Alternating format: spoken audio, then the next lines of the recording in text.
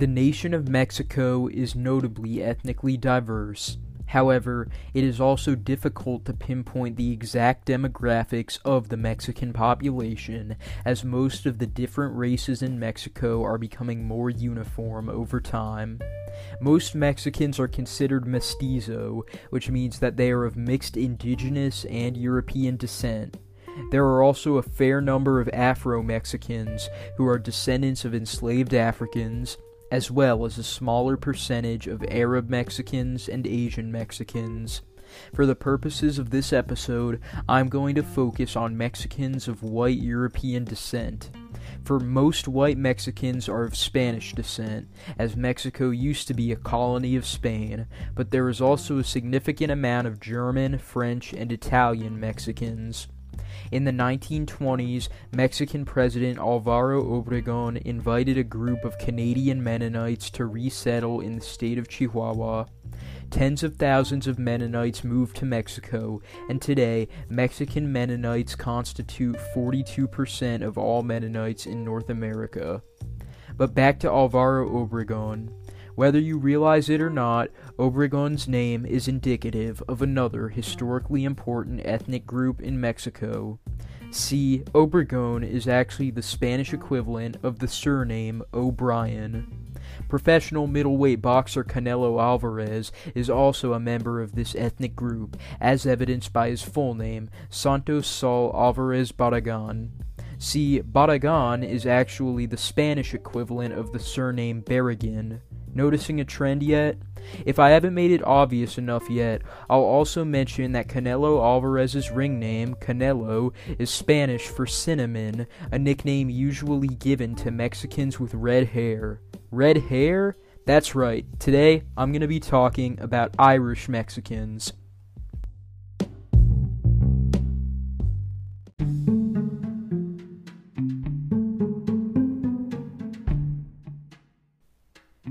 Between 700,000 and 1.2 million Mexicans are of Irish descent, making up about 1% of the population of Mexico.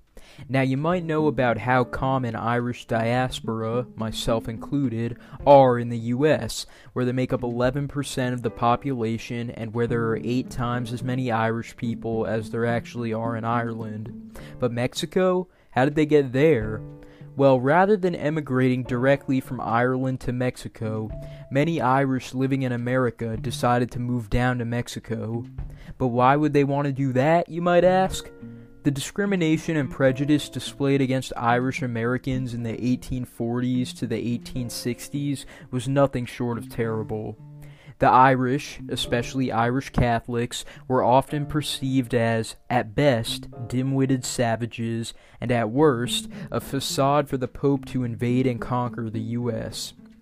Catholic churches were frequently burnt down, and Irish-owned businesses were looted. The phrase, "no Irish need apply," is a well-known relic of the era, and this job discrimination was a key factor of the low socioeconomic status held by many Irish at the time. While many Irish Americans moved to Mexico in the 1860s after finding work building the Transcontinental Railroad, different circumstances allowed others to emigrate in the 1840s. A war between the United States and Mexico gave many Irish the perfect opportunity to leave for Mexico and fight against the country that they had originally emigrated to. I'm going to tell you all about it right now on Historia Obscura.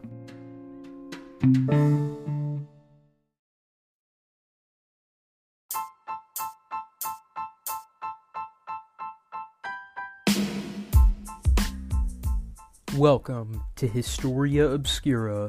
This is the 21st episode of this podcast, and I'm glad you've stuck around for it. Special thank you to Patreon subscriber Sodak Zach.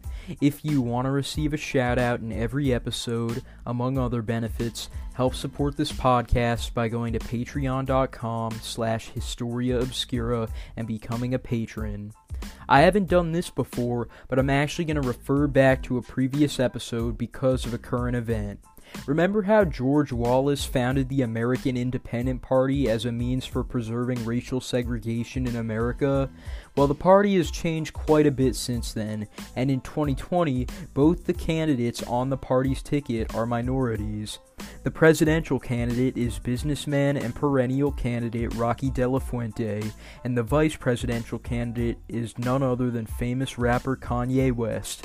So yeah, times have certainly changed. One more thing, make sure to stick around for a little to hear a message about the sponsor of this episode of Historia Obscura, Anchor. If you want to make your own podcast, you'll want to know everything about how to use Anchor.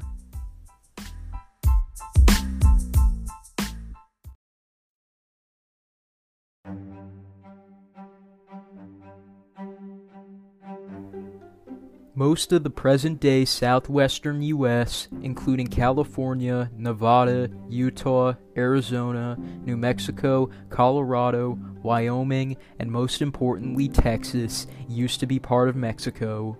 Colonized by the Spanish Empire in the late 1600s, these all became Mexican territory after Mexico gained independence from Spain in 1821. After experiencing an economic downturn, Mexico began allowing Americans to settle in Texas. Soon, Americans in Texas, known as Texians, outnumbered Mexican Tejanos, and the Mexican government soon closed the borders of Texas. This angered many Americans in Texas, many of whom were already outraged at the prohibition of slavery in Texas. There was also a religious aspect of the tension. While Mexico was an overwhelmingly Catholic nation, most of the American immigrants to Texas were Protestant. Eventually, tensions boiled over, and the Republic of Texas declared independence from Mexico. Outraged, a Mexican president, Antonio Lopez de Santa Anna, sent troops to crush this rebellion. The Texians suffered defeat after defeat, including the Goliad Massacre, where 344 Texian POWs were executed by Mexican troops, and the Battle of the Alamo, where over 200 Texians, including Jim Bowie and Davy Crockett, died defending the Alamo Mission in San Antonio. After these losses, the Texian army was reorganized under Major General Sam Houston. Houston, who was without a doubt a military genius, led the Texians to victory in the Battle of San Jacinto, and eventually, the Texians captured Santa Anna and won the war. Following the revolution, a majority of Texians voted to be annexed by the United States. In 1845, Texas became the 28th state in the U.S. This angered Santa Anna, and it didn't help that U.S. President James Polk was planning to conquer and purchase more Mexican land because of the idea of manifest destiny. Polk sent troops to Texas in the hopes of goading Mexico into starting a war. Sure enough, on April 26, 1848, U.S. Army Captain Seth Thornton and his men were ambushed by Mexican troops. 15 American soldiers were killed in the skirmish, and so began the Mexican-American War.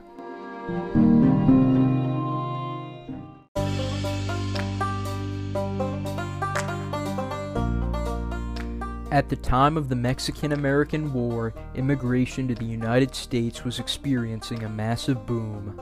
These immigrants came from a variety of European nations, but no other nationality was as common as the Irish. Approximately half of all immigrants to the U.S. in the 1840s were from Ireland, but as I mentioned earlier, the life of an Irish American in 1840 was not a pretty one. Following decades of harassment from nativists, many Irish moved west of the Appalachian Mountains, settling in Midwestern cities like Chicago, Illinois, and Cincinnati, Ohio. Many, including Irish immigrant John Riley, settled in Detroit, Michigan. Riley, who previously served as a sergeant in the British Army, had emigrated to the U.S. from Galway, Ireland, to escape the Great Famine, and he was one of many immigrants who had enlisted in the U.S. Army as a source of income. However, he and many others frequently faced anti-Catholic and xenophobic harassment from other soldiers. Ultimately, in April of 1846, Riley deserted his post in the town of Matamoros and defected to Mexico. Following the start of the war, 2 more Irish immigrants in the U.S. Army, Patrick Dalton and Jacob O'Leary, defected to Mexico. The Mexicans, who were also Catholic, were much more hospitable to the Irish. They held Catholic services, paid them significantly more than the U.S. did, and granted them large tracts of land in Mexico. While they were initially called Los Colorados because of their red hair and easily sunburnt skin, Irish soldiers in the Mexican Army were eventually organized into a unit called St. Patrick's Battalion. The 3 aforementioned defectors, now known as Juan Riley, Patricio Dalton, and Santiago O'Leary, became the leaders of the San Patricios. They created a flag for the battalion, a harp of Erin and shamrocks on a green background. The San Patricios first fought alongside the Mexican Army in the Battle of Monterrey on September 21, 1846. In the battle, the San Patricios showed their skill with artillery, causing U.S. Army Major Braxton Bragg and his men to suffer heavy casualties. In February of 1847, they also took part in the Battle of Buena Vista against American commander and later President Zachary Taylor. While they were defeated by the Americans in this battle, the San Patricios once again drew heavy casualties from the U.S. Army. Many of the San Patricios were even awarded the War Cross by the Mexican government for their heroism.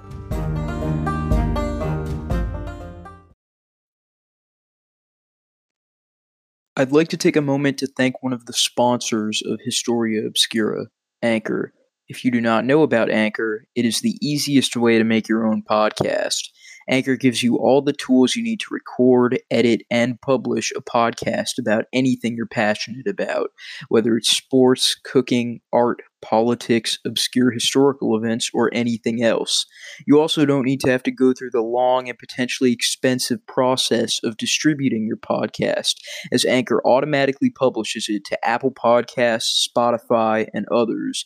You can podcast from the comfort of your couch so long as you have a computer or phone with you. You can easily make money through podcasting without having to seek out sponsors yourself, since Anchor gives them to you. And the best part is, it's free. You don't have to spend a penny.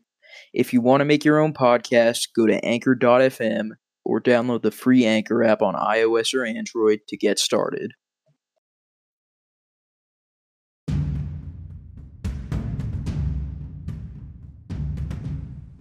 At its peak, St. Patrick's Battalion included as many as 700 members.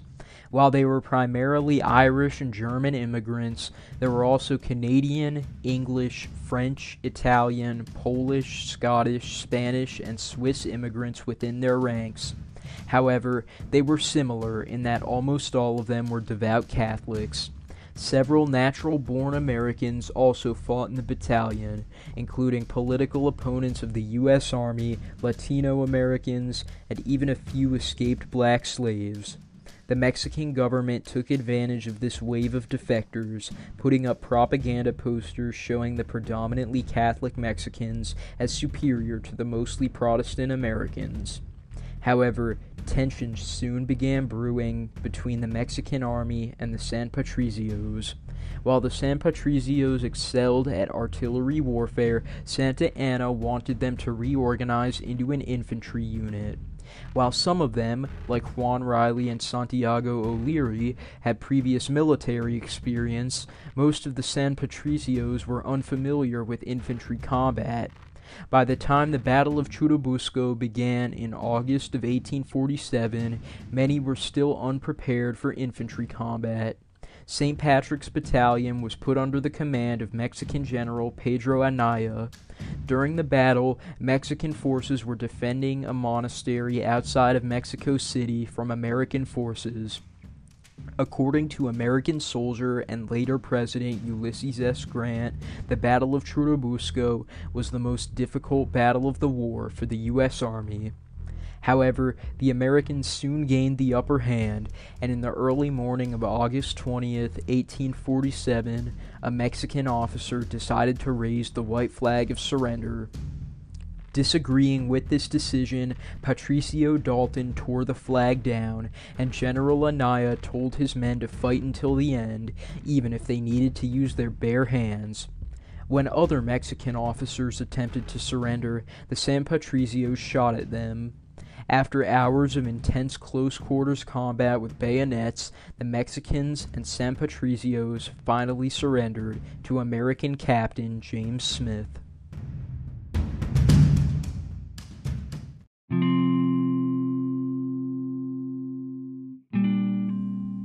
All of the 72 remaining San Patricios were captured and court-martialed for treason. 50 of them were sentenced to death, while those who defected before the war began, including Juan Riley, were sentenced to 50 lashes each, as well as to be branded on their faces with the letter D to signify their desertion. Under the orders of General Winfield Scott, a resident of Elizabethtown, New Jersey, the 50 men sentenced to death would be hanged as war criminals, as opposed to being shot, which was generally the punishment for defectors. One San Patricio POW was extrajudicially murdered by American soldiers by being crushed by a wooden wheel of a flume. In 1848, the United States officially won the Mexican-American War. So yeah, now we have California, that's nice. As for the surviving San Patricios, most of them remained in Mexico. Many of them moved to Guadalajara, where they worked at an arsenal making gun stocks. Others, like Juan Riley, were able to live off of pensions and donations from Mexicans who respected them heavily for their military service. Riley died in Veracruz in 1850 due to yellow fever. The Mexican government later commissioned the construction of a statue of Riley that was given to the Irish government as a gift. It stands to this day in his hometown of Clifton, Galway. In both Ireland and Mexico, the San Patricios are memorialized as martyrs. The Irish political party Sinn Féin named their office in Clifton after Riley, and the town flies Mexican flags every year on Riley's birthday, February 8th. Meanwhile, in Mexico, February 8th is a day of celebration where bagpipe bands play in major cities to honor the San Patricios. While the Mexican-American War in general is kind of a sore subject nowadays in the U.S., many Irish Americans and Mexican Americans still honor St. Patrick's Battalion. In response to the team's signing of Irish soccer player Robbie Keane in 2011, fans of the Major League Soccer team Los Angeles Galaxy established a fans association for the team called the San Patricios. Juan Riley is also the subject of the song John Riley by country music singer Tim O'Brien. However, while it may be morbid, their greatest distinction is likely this: the execution of 50 San Patricios after the Battle of Churubusco remains the largest mass hanging in United States history.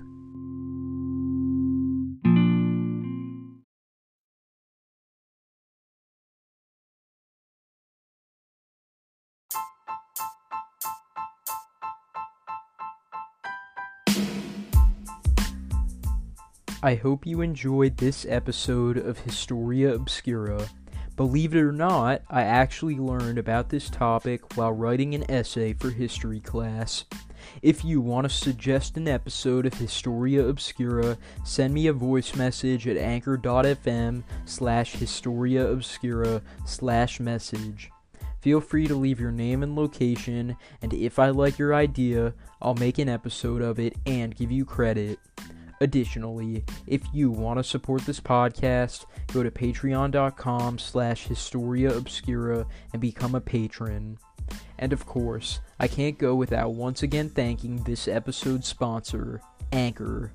They are by far the easiest way to make a podcast, so if you want to make your own, go to anchor.fm. With that said, this is Jack from Historia Obscura, signing off, but not for long.